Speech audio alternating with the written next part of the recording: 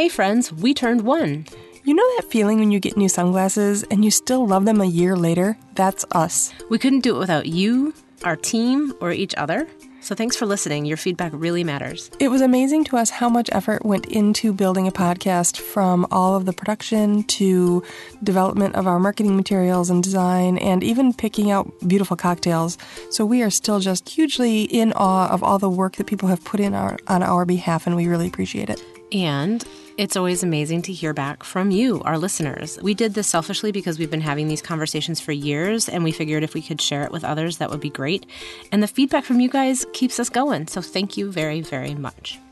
So here's the thing. With our normal episodes, we usually try to keep them short. Our goal when we started was short enough for Karen to listen to on the drive to childcare. That's right.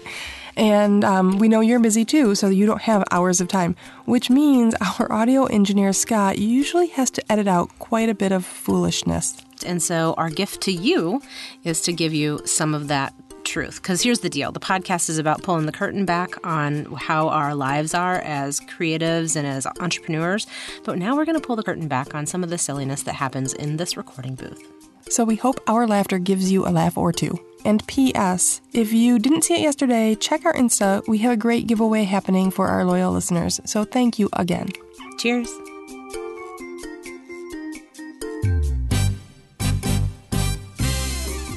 Tootsie Pops. I prefer Tootsie Pop. I do like a Tootsie Pop.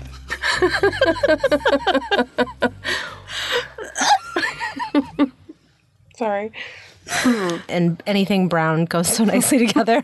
Orange and brown. Don't use that.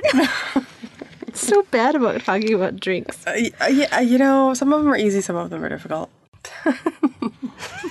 Saddlebags? What? Oh, God, my butt. I was trying to dress for an event, and I got out one of my evening purses, and my stupid new iPhone, which is giant, wouldn't fit in it. And I thought, well, clearly bag designers need to catch up with these extra large phones, so ladies have someplace to put their stuff. I don't know. Maybe we don't want to say that either. Are you calling me a jackass right now? No, I'm saying you are a burro. You are very strong and capable of carrying all the things that weigh upon you. Yeah. Sorry. Very fucking heavy. When your package was like a little satchel was all I needed for like some keys and a purse and also, maybe a tampon. Back in the days when your phone wasn't 8,000 inches wide. Or I didn't have a phone. I still have purses from when I didn't have a phone. Okay, you need to clean out your closet. No, cute little, really? Just really cute things, though. Maybe. A cumin. Honey, we're out of cumin and cinnamon. Hurry, go to GFS. The 47. Is your to-do list mythical? It's like a unicorn. The end of it is a unicorn. You never damn see that thing. But Inbox 0 is a unicorn. Inbox 0 is such a lie. Oh, goodness. Strong like bull. So many metaphors. Oh, strong like bull. Oh, shit. How many minutes have we got? I'm just kidding. Lord. Strong like bull. You can't be a burro all the time. You have to drop a sack to be able to pick up something else, even if the something else. So many jackass. You have to drop a sack. I just can't do it. I'm sorry. There's just so many jokes in here. Oh, dear Lord. But I see your point, though. My friend posted a screen capture of her phone because she ordered something online for her husband but ended up having to complete the order over the phone. And so that CSR actually emailed her directly the confirmation, and she goes, here's the link so you can watch your husband's package. I saw that. You know, we really can only shoulder so much, even though we are strong women and that we... I can't look at you. Sorry, I'm going to look down here. You're good. I guess your choices are change your scenery, take some time off. So you either have to give it to someone else or something. No. I have this vision in my mind of a juggler, right? So I'm just thinking about a donkey. All right. In the Grand Canyon. No, a juggler. Hear me out.